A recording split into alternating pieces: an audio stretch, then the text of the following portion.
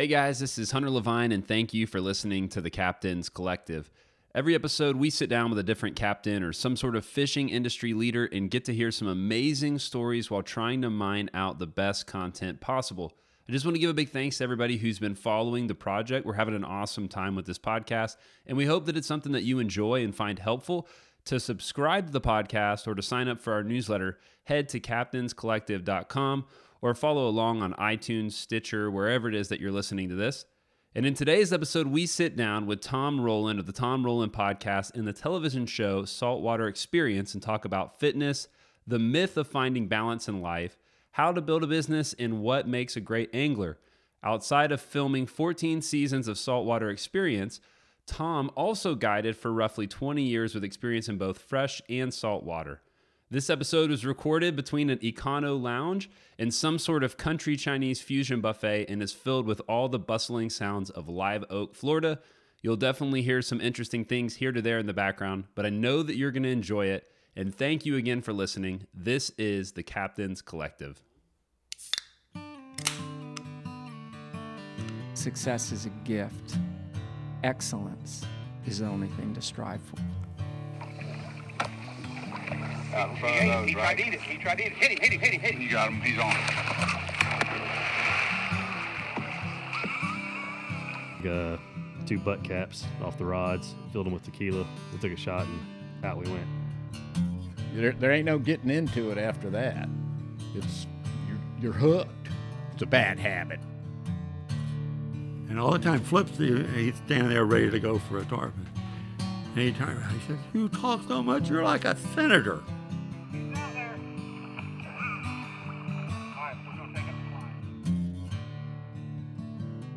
Thanks so much for being on the podcast, Sure. Tom. Grateful to have you here. Before we get going, you mind just telling us where you're heading and what you got going on? Well, I'm going from the Miami Boat Show, and I'm headed back up to Tennessee. I'm going to go see my son in Belmont. He's there. Going to hang out with him a little bit, and get ready for turkey season. Nice. Is that what you guys are going to be doing up there in Belmont? No, he goes to school there, so he's all into this climbing gym. And really loves the climbing gym, and it's got a CrossFit component to it and a climbing component to it, so he wants me to come check that out. So I'm going to go up there and spend a little time with him and go to his climbing gym. Work on the grip strength a little Yeah. bit. That's something, it's funny you mentioned that because that was something we wanted to talk about. I know you travel with workout gear. Yeah, all the And time. what do you have with you right now? Right now, well, I have a kettlebell in the back that apparently came unleashed because I've felt it and heard it rattling around like a cannonball in the back of my truck. But I usually carry a minimal amount. The deck of cards workout is my favorite travel workout, and it's a very simple one. You give exercise, or each suit you give an exercise. So there's 4 suits. So you either have 2 or 4 exercises, and then face cards are 10, aces are 11. So you turn it over, it's, spades or burpees or whatever. So you turn it over, it's a 2 of spades, that's 2 burpees. Turn over the next card, it's 5 of hearts, that's 5 sit-ups. And so that's my go-to travel workout. And then I'll bring a kettlebell. When you hit a joker, you'll throw in something else. So a joker might be a mile run, or it might be 50 kettlebell swings, or it might be something else. So I'll keep the kettlebell in there so I can have some weights. But mostly when I'm on the road, I usually do body weight workouts and running as much as I can. How long do you try to keep the workouts lengthwise? While I'm on the road, or when I'm Yeah, at home? when you're on the road.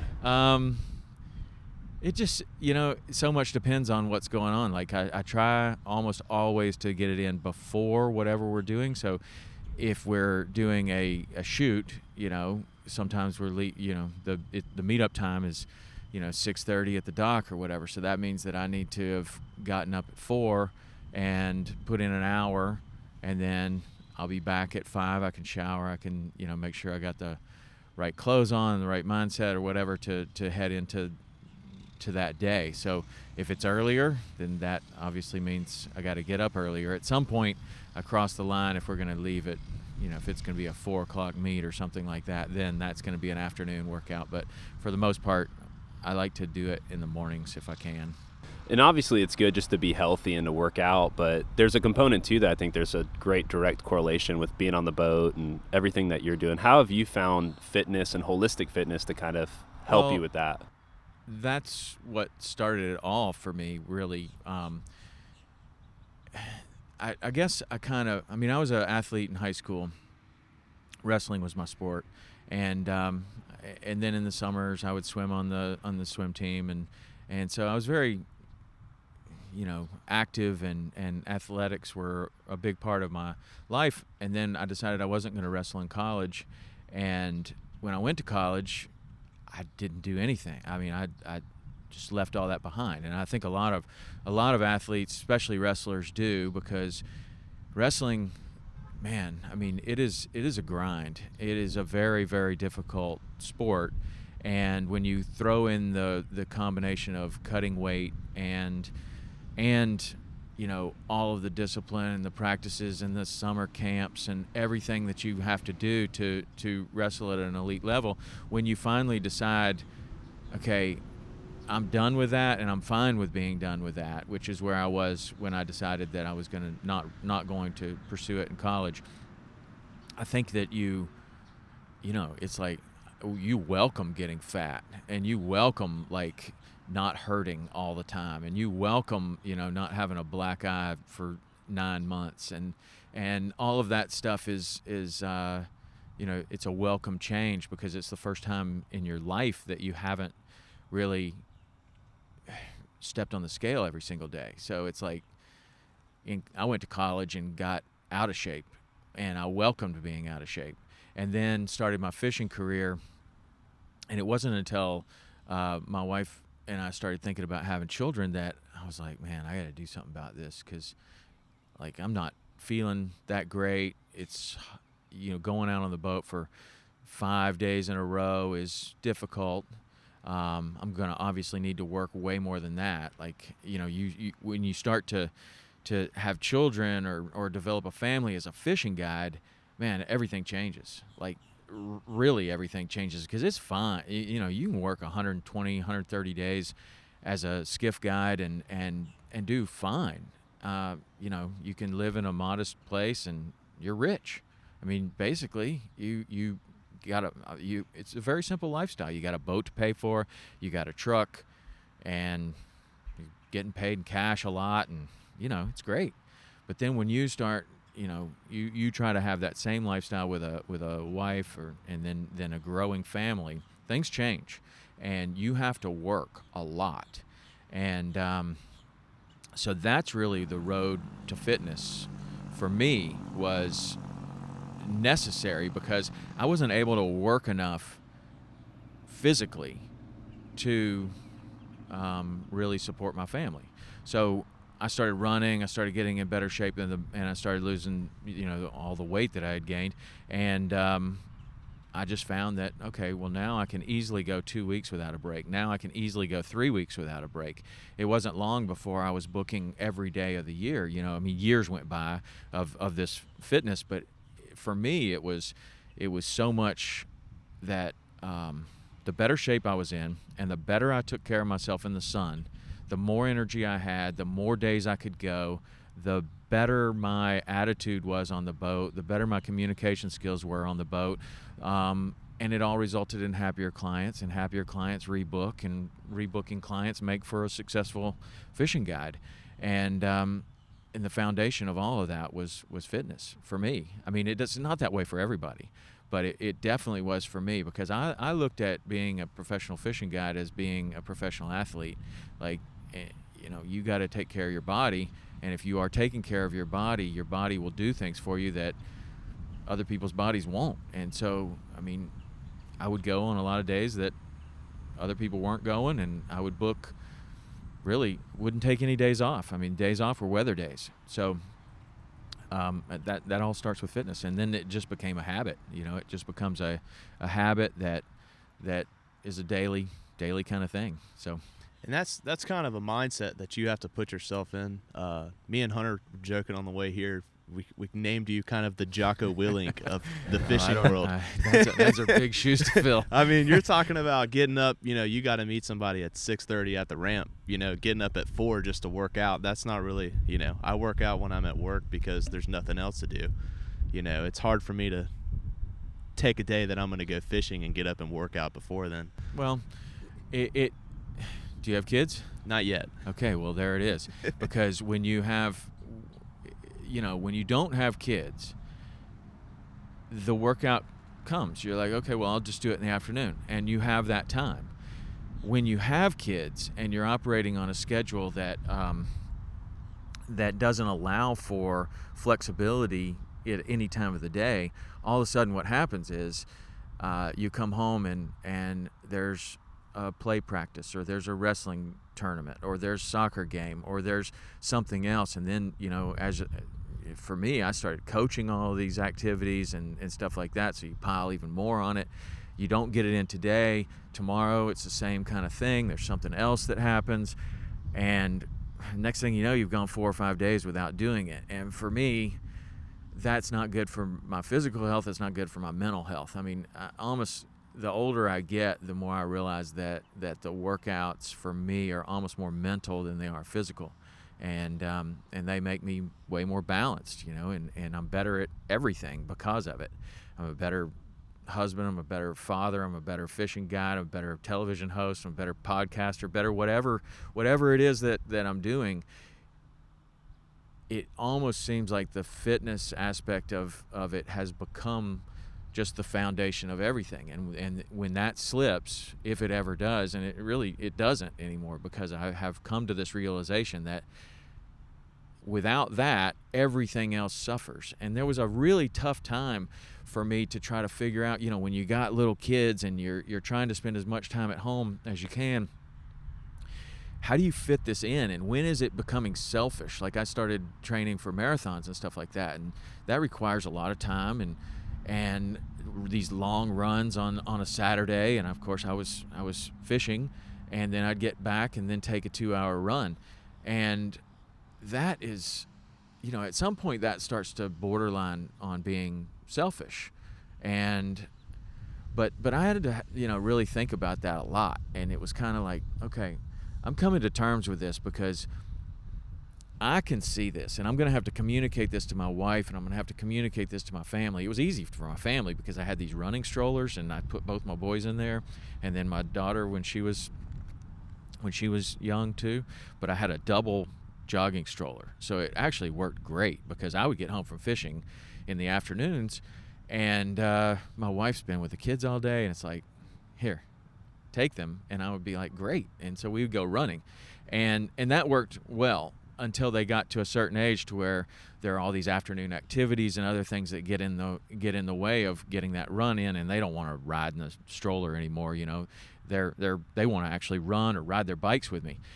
Well, I just had to make it a morning routine. But it's a delicate balance to try to figure out, like, am I being super selfish and I'm trying to do this for myself, or am I doing this because I feel like I'm going to be a better member of this family if I'm in better shape and I have Nice motorcycle.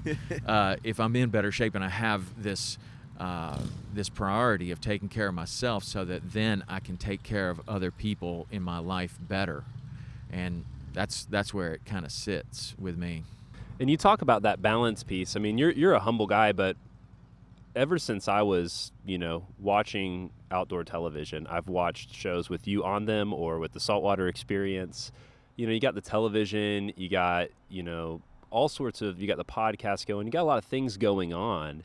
But I can tell, even just from our few conversations, that family is a really big priority for you. And so you got all these different things that you're kind of juggling. But what advice would you give to people who they're trying to run a business, they're trying to, fish and stay healthy? What type of advice would you give them for trying to find that balance in their life and with their families? Well, I don't know if I'm the best person to give advice on finding balance, because it's a tricky thing. I think that in order to be successful, your life has to be way out of balance for a certain amount of time.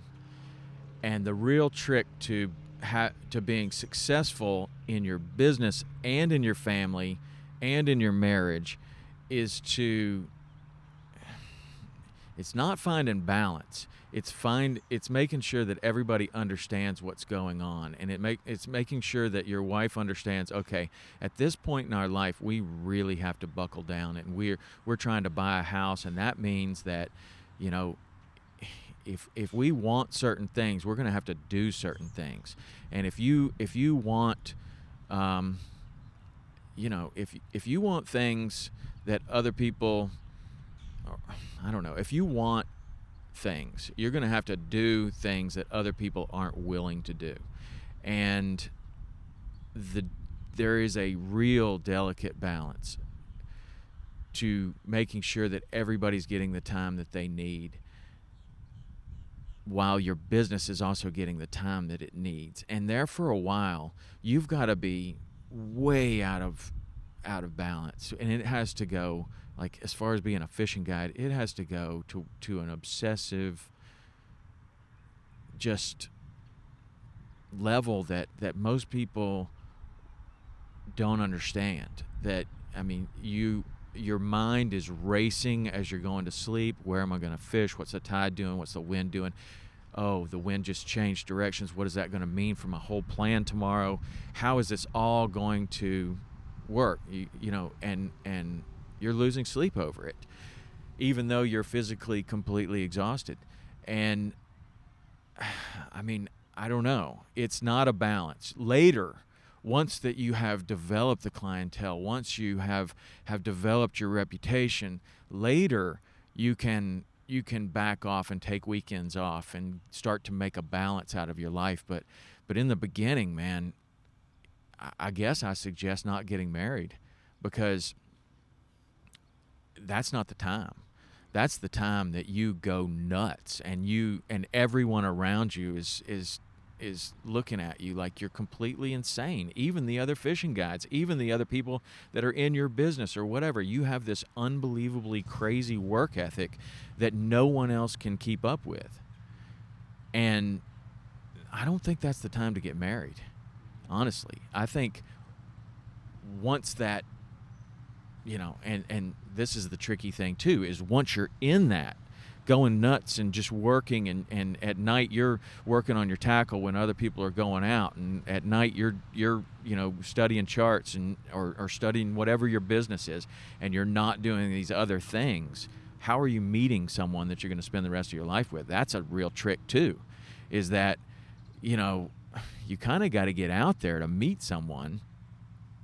And if all you're doing is working, you know, you're probably not going to meet that person. Yeah. You know? So, I mean, there's so much balance and finding this balance. But for the most part, I mean, I guess that's a long way to answer your question, is that when you're first getting started and you're trying to do something that somebody else hasn't done before, or you're trying to make yourself successful, or you have goals or aspirations, it's probably not the time to try to come up with this super balanced lifestyle, because that's going to be a recipe to being mediocre, honestly. That's a great point, and some good advice that was given to me too.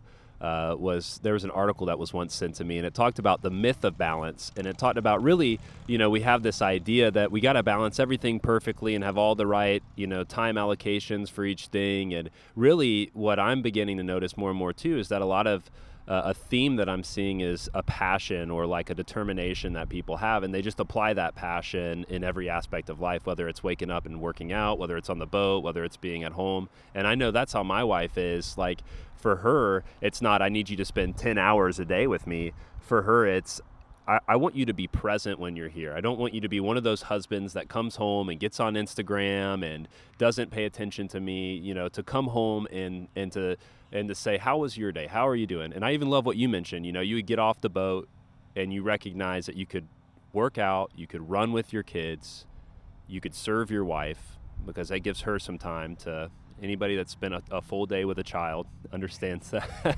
And, you know, so I think that's definitely a thing that you can notice, is just this determination, this kind of ability to get after it. And that was something we were talking about as we were driving over here to meet.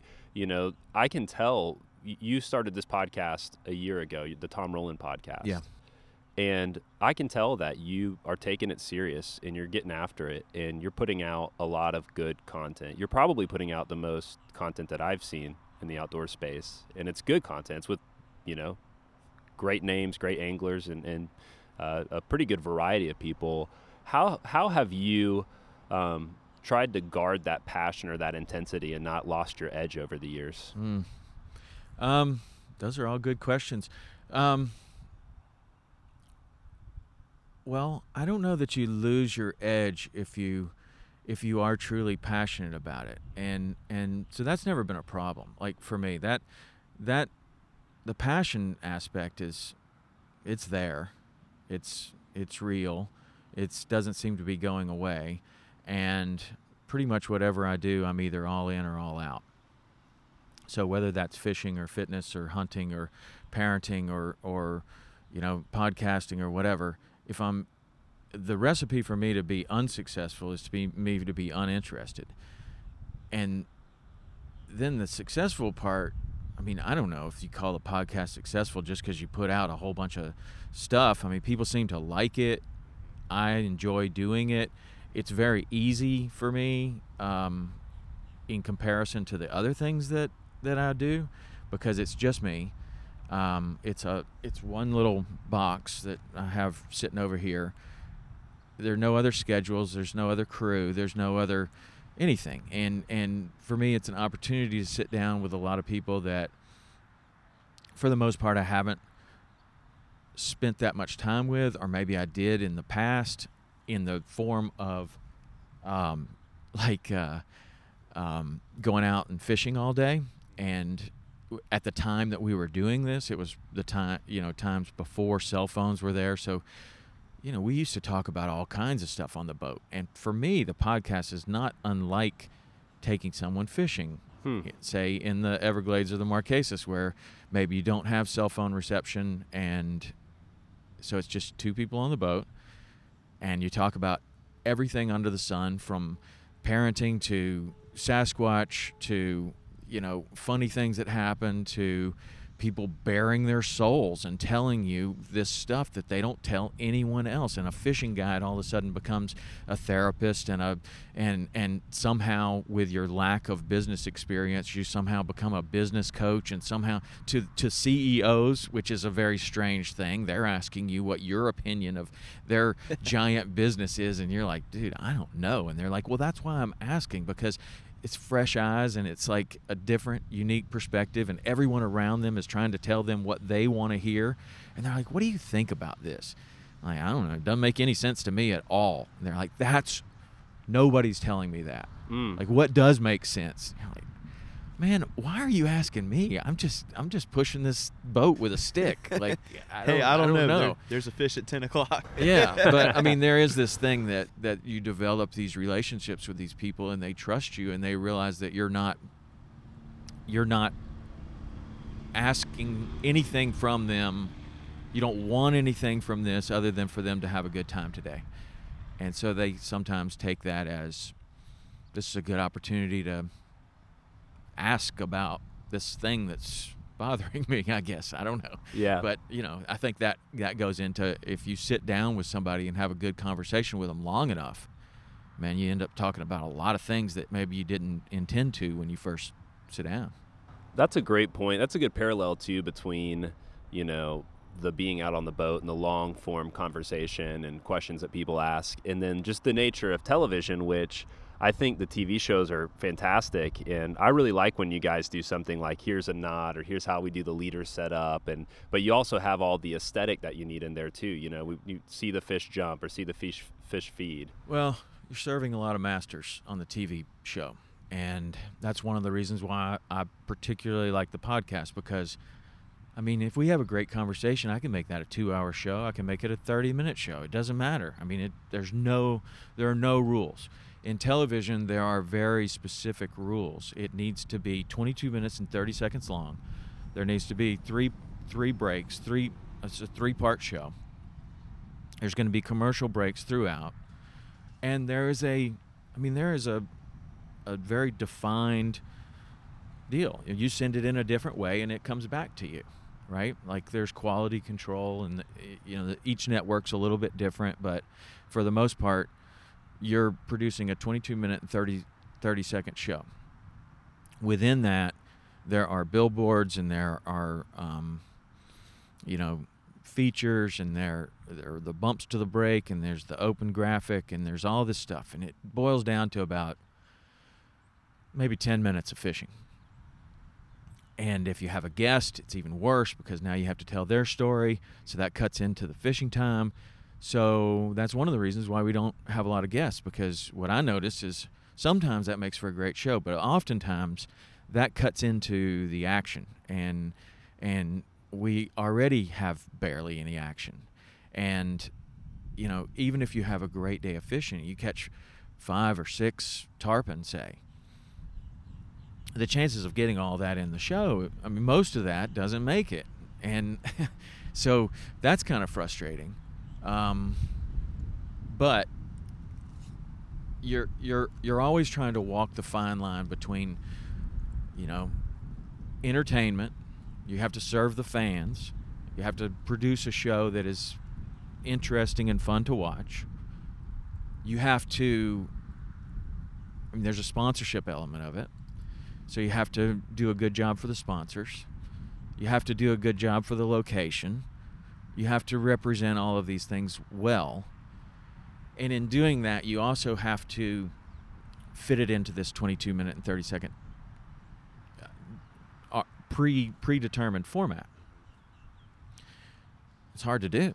I mean, and then the other thing that's hard to do is you go out fishing, but it's nothing like going out fishing. You have a camera boat, you've got a lot of personnel over there, you're moving people between the boats.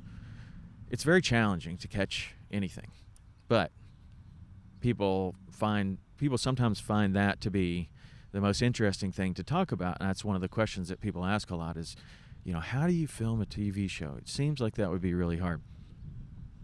It is, but that's honestly the easiest part of the whole business. The hardest part of the whole business is keeping everything going from year to year. The easiest part's actually going out there and catching fish, even though that's monumentally more difficult than it is if just me and you go out. If me and you guys go out, we're going to be able to, enter this spot perfectly the way it should be. If we got to fish into the sun a little bit, so be it.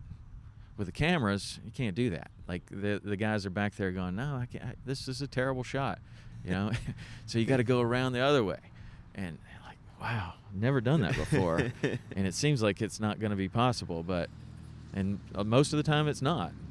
But sometimes you can, go real slow around, and now you're in the same position on the other side of the school of fish or on the other side of the single tailing bonefish, and sometimes they stay there.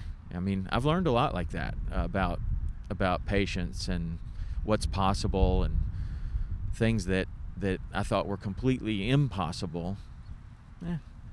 If you go slow enough and you try, you can find that you can make some of those things happen. You guys were out there like, catching tailing bonefish is just too easy. We need to add some more factors in this thing. Man, I'll tell you, it's not too easy. And but I can say that there have been some situations that I have seen happen that I would have told you that's completely 100% impossible before I've seen it happen.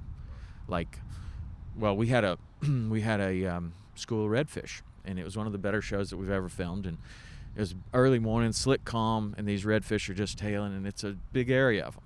Well, we approach it to where the shot's terrible, so we have to go all the way around this school of fish. I didn't think it was going to be possible for one boat to go around, and certainly not for two boats to go around. But we did it once, and then we thought, okay, well, wouldn't it be cool if we had the camera boat on one side and the fishing boat on the other, so the camera guys are shooting down light, we're looking into the light, but we can see these fish well enough. And you set up this situation to where it couldn't have been done better. But if you had told me that's what we were going to do that morning, I would have been like, let's just go somewhere else, because there's no way. I mean, if that's what we're trying to do with all these boats and all these people, it's just not going to happen. I mean, these fish are in very shallow water. They're spooky. You know, one slammed hatch, you could see them. They blow.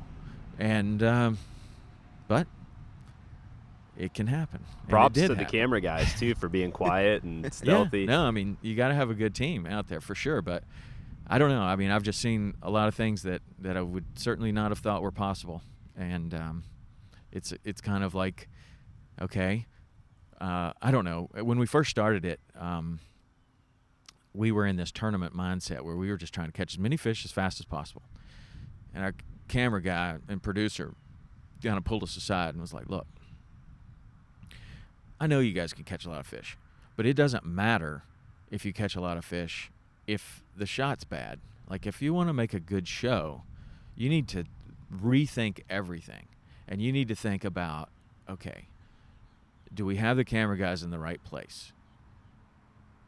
Is catching one fish and documenting it well, that beats catching 100 fish where you're too far away, or the camera's all shaky, or, you know, whatever. So we had to really rethink that, and it was hard because, you know, how does catching one fish feel successful? You know, I mean, like, that doesn't, when you know, maybe you were out the day before pre-fishing or on charters recently, you've been just killing them, and so now you're trying to catch one. It's a totally different mindset. But that's what it is. It's a mindset, and then that's a victory. It's kind of like the difference between a regular charter and filming, or a regular charter and then being in a fishing tournament. Like, if you're in a fishing tournament, it doesn't matter how many tarpon you jump. It makes no difference whatsoever. But that in a charter, that makes your client super happy. Oh, I jumped 7 today. Oh, it's great. Best day I've ever had. It doesn't make any difference that he didn't land one. It was almost better that he didn't land one because it was more action. Yeah. But in a tournament, you do that, and you got a goose egg on the board. So, you know, that's a different mindset of, it doesn't matter how many we hook. It doesn't matter, you know, how many we see. It doesn't matter how beautiful the sunrise was. The only thing that matters is getting that fish to the boat, getting it taped properly, taking a picture, whatever you got to do. And if you don't do that, you got a goose egg. That's how we had to start thinking about the television show is, okay, are the cameras in the right place? Is the light correct? Is everybody happy before we catch this fish? And then that's a victory at that point. So, I don't know, just a different mindset. So taking all those factors from that TV show that you're talking about, has that in any way taken away some of the joys of fishing for you? Does it turn it into work instead of... Well, it's definitely work. There's no question that it's work. But I think that the only reason that I say that it hasn't taken away anything from it for me, because I see it as almost exactly the same journey as when I was just an angler and was interested in being a guide because I loved fishing. And it didn't take very long to realize that if you're going to be a good fishing guide, you're not going to do a lot of fishing. You need to be a good fishing guide, and you need to embrace that role as the guide. It doesn't matter how well you can cast. It doesn't matter if you can catch that fish. None of that matters whatsoever. The only thing that matters is that you communicate to your customer in a way that they can understand and they can catch that fish. The fact that you can catch it is meaningless. And I think that's where a lot of people may enter the guiding business and decide that it's not for them, because they entered it to be a fisherman. And then they get there, and that's the last thing they're doing. They haven't touched a rod in months. Well, some people embrace that role, and some people don't. The people that don't either just fight it their whole career and become bitter, and they're not happy with the way their angler's performing on the bow or whatever.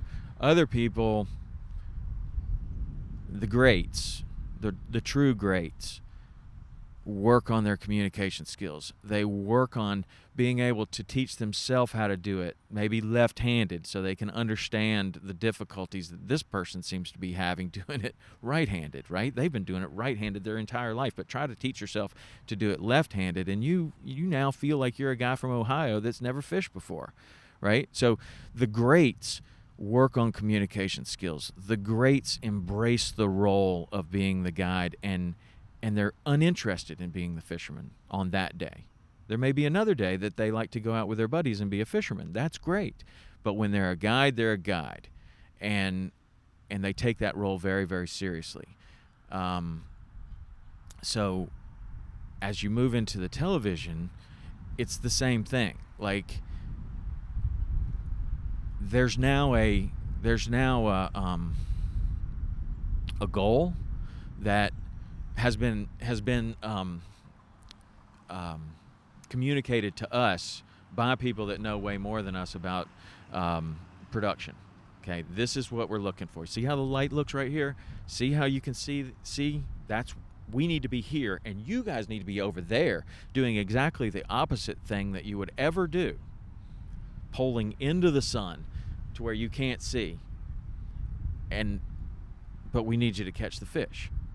It's like, that sounds tough. Sounds horrible. But yeah, that sounds tough.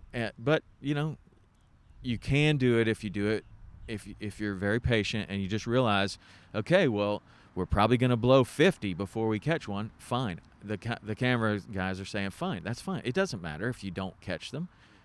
What does matter is that you catch the one, and it's documented well. So, I mean, we've had lots of criticism over the years that we don't have enough fish in the shows. That's why. I agree. I agree. And yeah, we would like to have more fish in the shows, but sometimes it's pretty challenging to catch one under perfect conditions. And then when you throw all these other things into it, it can be, I don't know. I look at it sometimes and I'm like, man, I can't believe we caught what we caught, because there are a lot of challenges going into it. That's a really good segue to one of the big questions I had when you first said, hey, I'm willing to do the podcast, man. We're just so grateful that you're willing to sit down and invest in guys who are kind of at the beginning of just trying to understand how all this works. Is, man, you've fished with so many different captains, guides. You fished with everything from the guy from Ohio who has never touched a fly rod before. And one of the things I was really wondering was, what are some of the common things that you see in great anglers? What's some of the DNA that those guys have that really makes them world class or the best of the best? Yeah, well, time on the water, certainly. And you're right. I have fished with, when I first started my fishing career was a couple of years before River Runs Through It came out. The anglers that you got were pretty good. They had usually had a fly rod in their hand, but when that movie came out, you got everyone who saw it wanted to fish there. And that's where I was, in Jackson Hole, Wyoming. And so that's a big tourist place, blockbuster movie, big hit. You got everything. You got people that had never fished before, and they think that that's the introduction to fishing.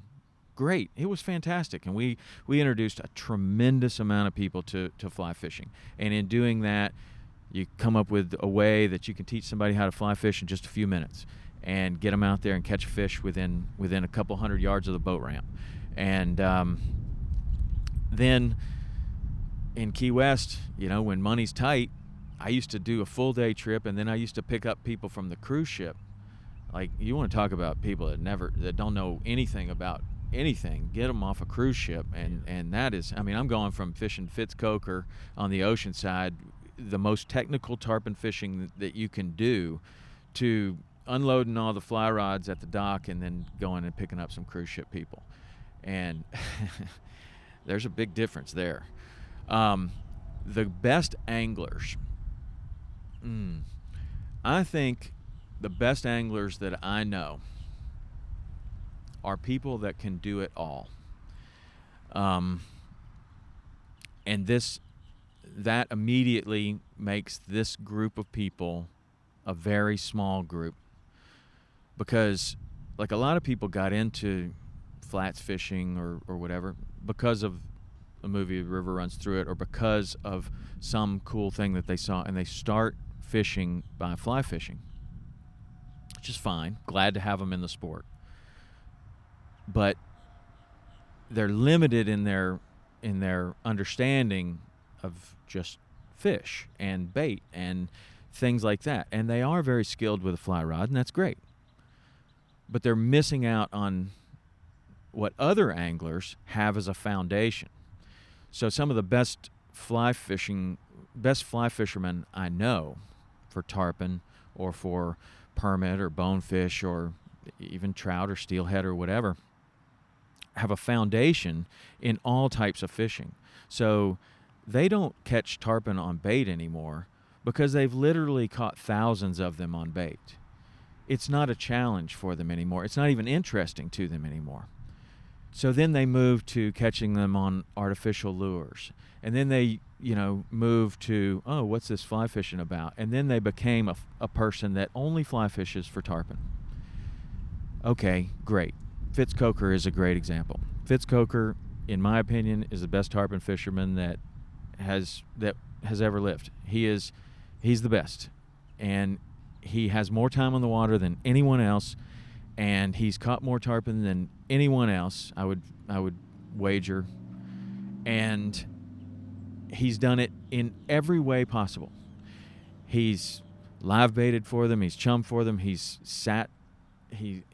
fished with every guide from Jose Wahebe to Ray Fetcher to Marshall Cutchin to myself to Doug Kilpatrick and all the best guides that have ever gone to Key West. He's gotten time on their bow. He's picked up little things from each one of those people. But what makes him great is that he understands the fish so well, and he understands the fish so well because he's not one-dimensional in his thinking. He understands the bait. He understands what you would do to catch them in a certain situation. He understands so much about the fish because he has a universal understanding of them. And I think somebody that only fly fishes for them doesn't have that. And the best anglers that I know, some of the best fly fishermen I know don't even like to fly fish. They're great at it. Cal Blumberg, great. He's great. Again, he's great because he understands the fish.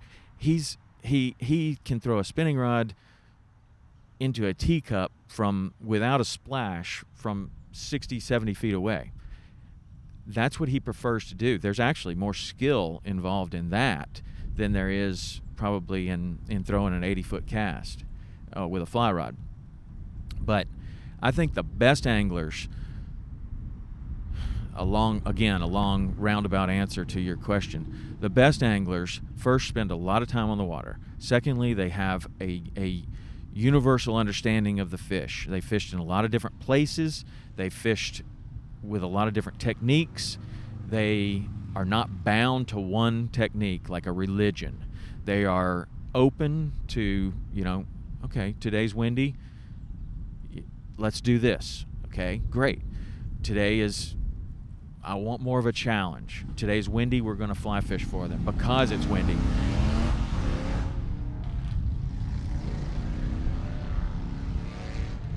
I think the best anglers also fish in tournaments. Not all of them, but some at least have that experience.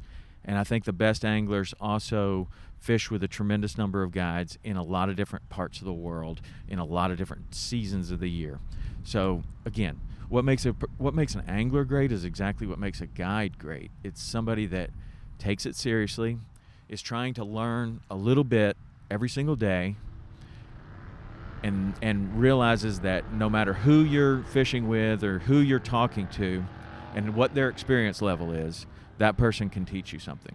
And so the best of the best of the best of the best have an open mind and are willing to learn from anyone, and just continue to try to learn. And it's that open mind kind of thing. As soon as you think you know it all, I believe that you just shut yourself off to the possibility of learning anything else. So I don't see that attitude in great anglers. I don't see that attitude in great guides. I see that attitude in highly experienced people that aren't getting any better. That's a really, really helpful, and the whole idea of a full glass can't receive water. We've heard that several times, and I really like what you said about a well-rounded kind of holistic angler. It's kind of like the mixed martial arts scene, where like I did jiu-jitsu for a year and really enjoyed it, and you got these guys that are really, really, really good at jiu-jitsu, but if it's all they do and they step in that ring, they might get caught. They might get caught with somebody who's really good at boxing, or fill in the blank. And so I think that's a really helpful kind of tidbit there of what the holistic aspect of fishing can do for anglers. Yeah, but at the same time, there are people out there that are they love throwing shrimp to bonefish, or they love throwing crabs to permit. And that's what they like to do. And they have no desire to fly fish. Fine. And there are fly fishermen out there that they truly just want to go fly fishing. They don't have any desire to do it any other way. That's fine too. Whatever floats your boat, man. Get out there and have fun. That's what we're all supposed to be doing. It's the infighting and one group saying that it's better than the other is what gets me. I really don't like that at all. You got a guy on the boat that has never caught a permit on a crab in his life, and he's telling you that what those guys over there are doing is wrong. Like, how can you say that when you never tried it? Like, and I'm guilty of it too, man. That's how I started. I started fly fishing in saltwater, like, and I didn't even have a spinning rod. And, I would say I'd rather catch 1 on fly than 10 on bait. Well, that was before I caught 10 on bait. And catching 10 on bait is really fun, and it teaches you a lot. And so then you start thinking, wow, would I really rather catch 1 on fly than 10 on bait? But there are people out there that just, look, they don't even get to go fishing that much. They go fishing maybe 2 or 3 times a year. They want to fly fish, and that's all they want to do. And you need to know enough about guiding that, and there needs to be proper communication in advance that if that's the person that you're taking fishing, even if it's way better and you could go take the guy over there and catch 5 permit on crabs right now, it's so good and they're floating in this channel and it's so easy, and you've never caught one, I can catch you 5 before the end of the day, the tide's perfect, everything's going to be great. He literally has you're going to lose that person as a client. He has no desire to do that. And as a good guide, what I figured out somehow was that the communication leading up to that trip is so incredibly important to know that that's the person that you're dealing with. Don't even bring a spinning rod. Don't have crabs in the boat. Don't even mention it. It's like it doesn't even exist because he don't want to hear it. And the same holds true for, when the fly fishing is off the charts and you got a bait fisherman. You're like, man, if you just pick up that fly rod, we could crush them. And, they don't want to hear it. That's not what they booked you for. They don't want to do that. So, I don't know. That's something that I think a lot of people encounter, is that customer that, you think you're opening their eyes, but they already know, and that's not what they want to do.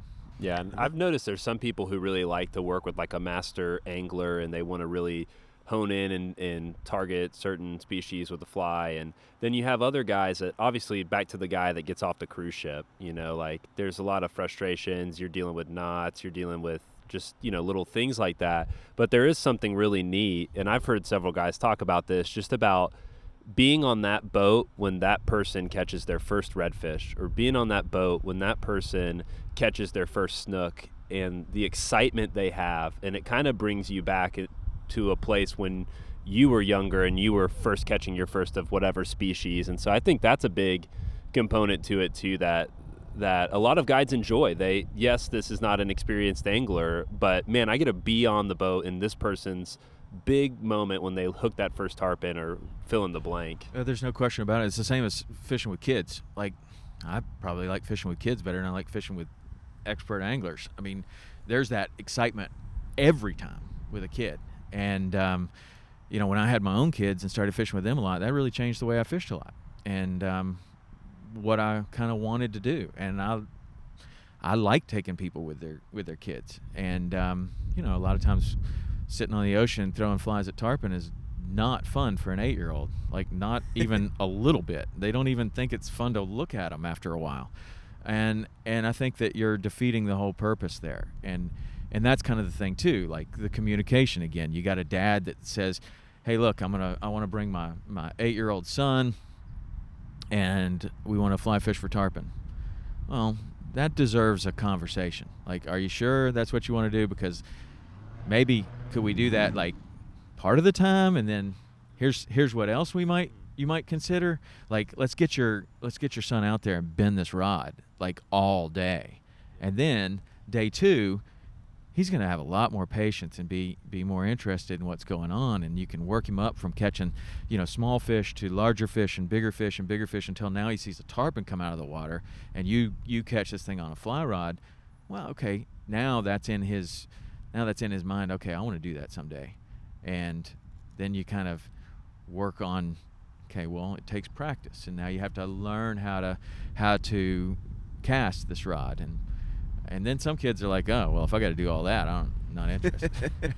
That ties to that communication piece you were talking about, where it's important just to, as a guide, have that communication piece with anglers. We've heard a lot of guys say, and I think it's attributed to Flip Pallet, but that when you're a guide, you're an entertainer. I'm not sure if you agree with that or don't, but you mentioned it as a therapist, to this aspect where the relationship between the guide and the angler is really important. It's not just about driving somebody out to a channel and drowning a shrimp and catching a fish. Again, that's a difference between a great and a good, is that the great understands that, yes, you have to be an entertainer, and you are definitely an entertainer. And a happy customer is someone that rebooks immediately. And you know, especially with young guides, there's this desire to want to return to the dock with catching the biggest or the most or whatever. May not be what your customer wants. Like, you can overdo it too. You can go out there and your customer catches, you know, 2 tarpon by 10 o'clock in the morning, and he's 65 years old, and his wife's back at the hotel, and he's thinking, you know what, this is the greatest day ever.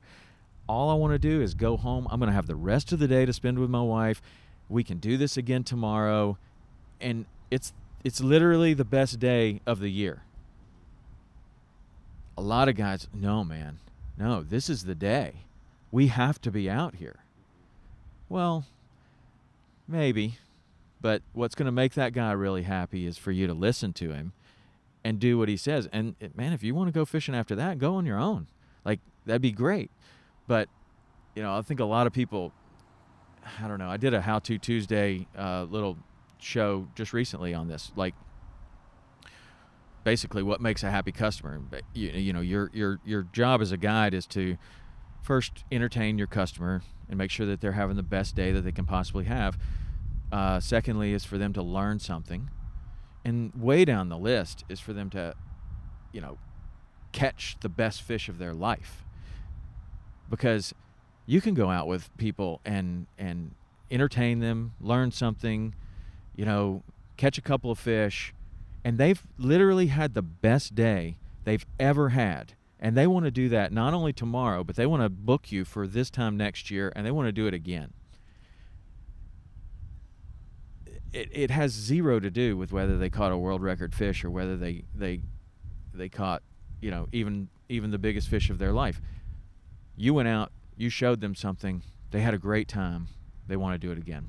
That's a successful trip.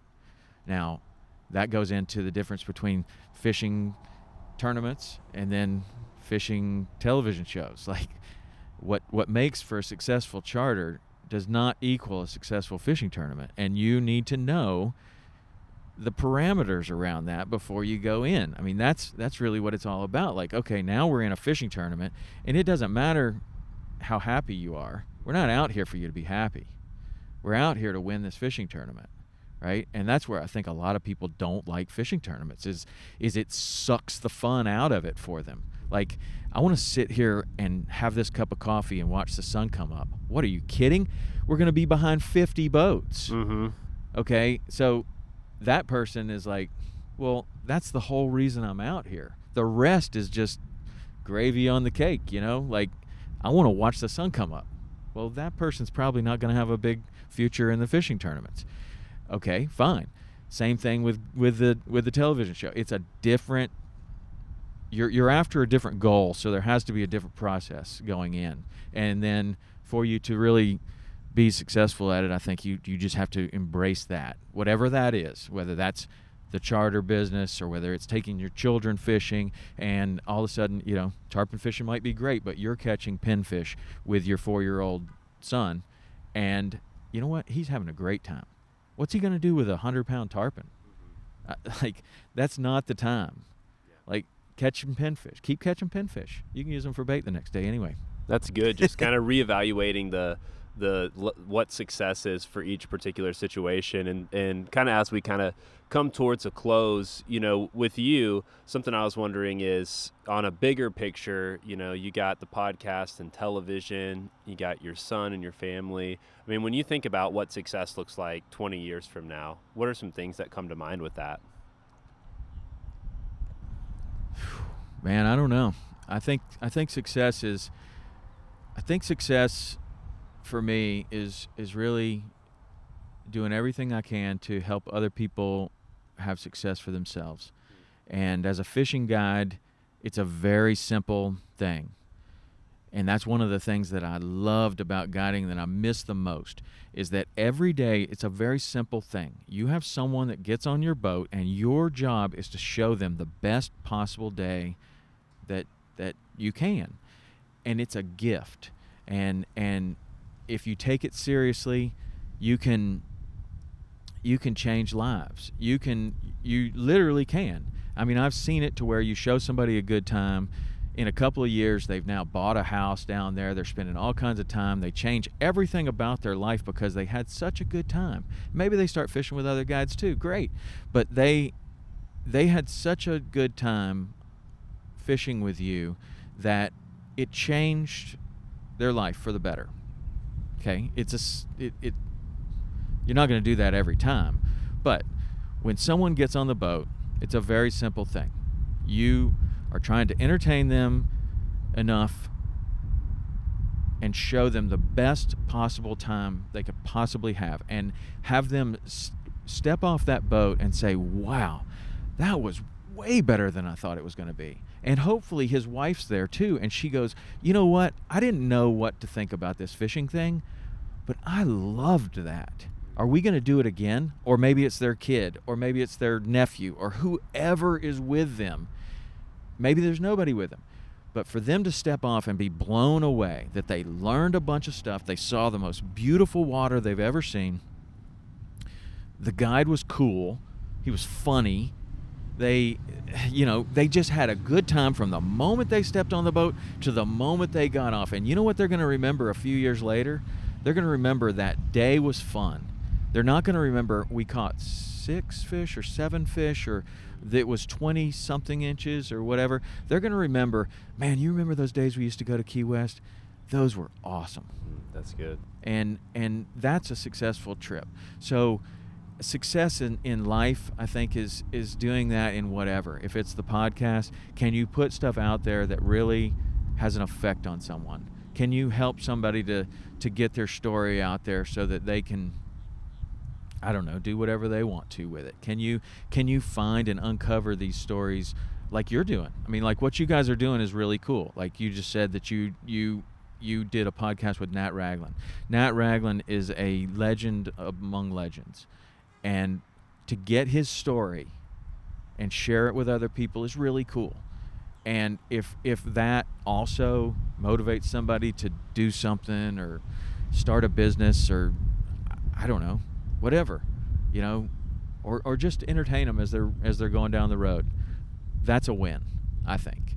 And so, you know, with everything as far as success goes, I mean, I don't know. I don't even know what's next. Yeah, I had that question. We were talking about that on the drive out here. but is there any show or podcast or kind of that thing that you're still trying to get that you haven't got a chance to do yet? Oh, there's lots, and some of them have to do with fishing, and some of them don't, and some of them have to do with things tangential to fishing, but not. I mean, there's so many, and I think that if you don't have I'm 50 years old, and if I felt like I had done everything I wanted to do, I think it'd be a pretty sad existence. I keep a list that is way bigger than anything I'm going to be able to accomplish or experience in this lifetime. I have a list of places I'd like to go. I have a list of things I'd like to do, of fish I'd like to catch, of mountains I'd like to climb, of things I'd like to do with my family. I mean, it's constant and growing, and, you know, everything I learn, I start thinking, oh, I'd like to do that too, you know, but you know, I don't know. There's plenty of people that I would love to have on the podcast. Well, we've enjoyed the podcast a lot, and that's been a neat thing, I think, as people who watched you on the television shows and the 22 minutes and 30 seconds of content, and, you know, maybe read articles, which, you know, are another medium that you see a different side of people. But we've enjoyed that journey, and it's been really neat, and you still got plenty of time left to continue to keep chasing after those things. Let's hope so. Let's hope so. Especially if you keep carrying around that deck of cards and working out. And no, that's not going anywhere. Just a couple of rapid fire questions here at the end. Is there any piece of gear or thing that you've picked up in your travels recently that has just really either changed the way that you travel or changed the way you fish, or any goods out there that people should look into?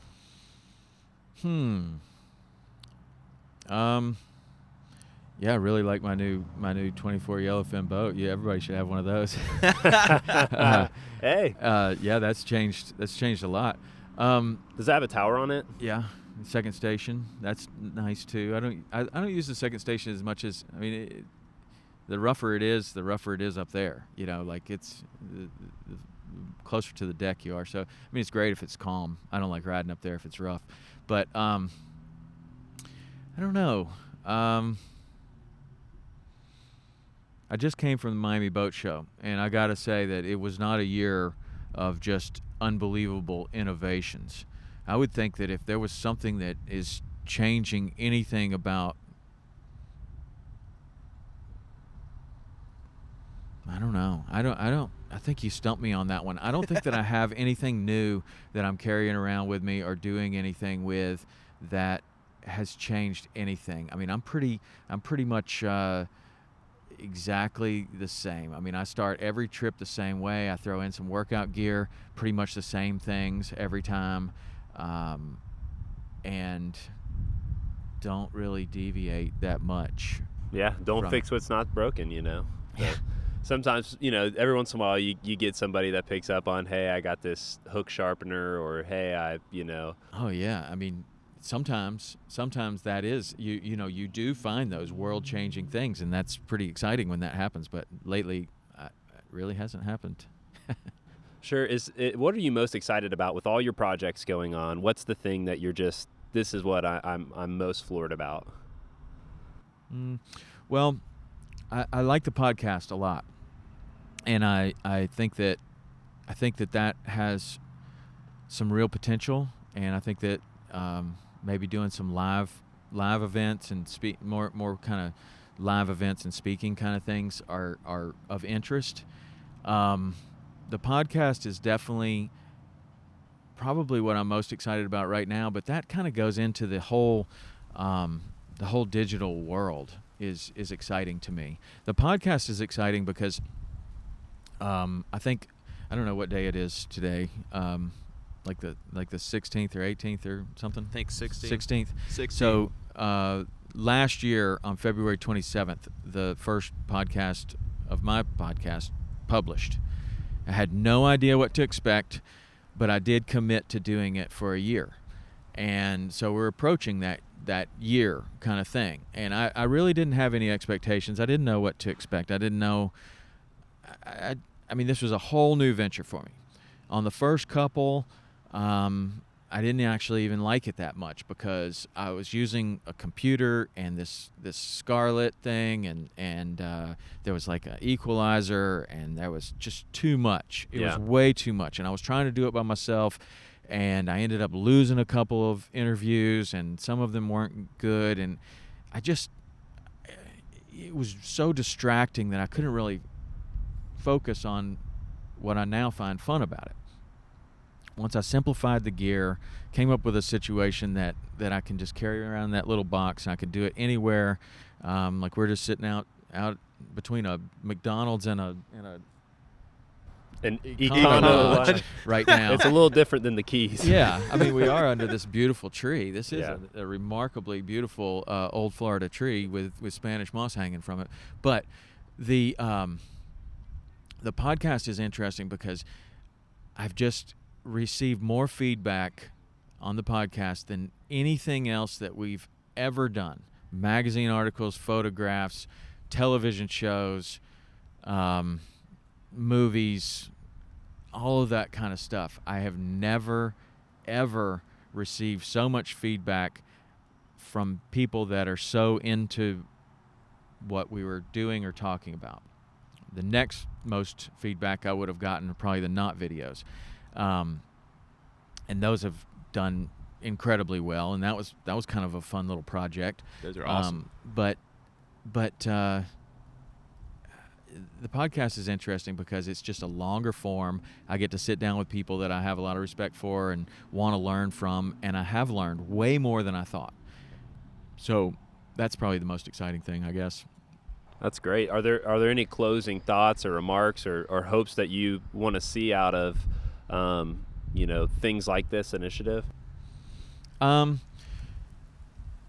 Well, the hope is that I can actually put out some content that people find valuable and that is interesting to them and authentic and unique. And the second hope is that I can continue to get these people that I really want to sit down with to sit down and tell their story in a way that people haven't heard it before. And I think if those two things happen, then I think that the project will speak for itself eventually. But I don't know. I mean, I just want to keep doing things that I'm interested in. Right now it's a podcast. Next, with as fast as technology goes, there could be something else, soon after this. And like, we're not on any kind of cutting edge on doing podcasts now. No. I mean, they've been out there for a long time. It's just, and I thought about doing one for about 2 years, and like you, like we discussed before, I mean, it was kind of paralysis by analysis. I wanted to make sure I had all the right stuff, and I wanted to make sure that I had this guest list. And it wasn't until I just kind of jumped in and just started doing it that it started coming together, and it's been way more successful. I mean, if there's any success to it, I mean, it's done nothing but cost me money and time. So I don't know that it's could be considered successful in any way, but it has been fun and I've learned a lot. So if that's a measure of success, then it's been great. Awesome. Well, hey, we've had fun today, and we're so grateful to have you on, man. Thank you for making the time. Tom. And good luck with this. I think it's a really cool thing you're doing. Awesome. Safe travels. All right. See ya. Hey guys, thanks again for listening to the Captains Collective. Make sure to subscribe to our podcast and also hit up our newsletter on captainscollective.com. If you're enjoying the podcast, please continue to rate and share it with your friends. It helps us a ton. And we're excited for this spring because we've got some really great episodes lined up and we can't wait to share them with you. Thank you again for listening. This is the Captains Collective.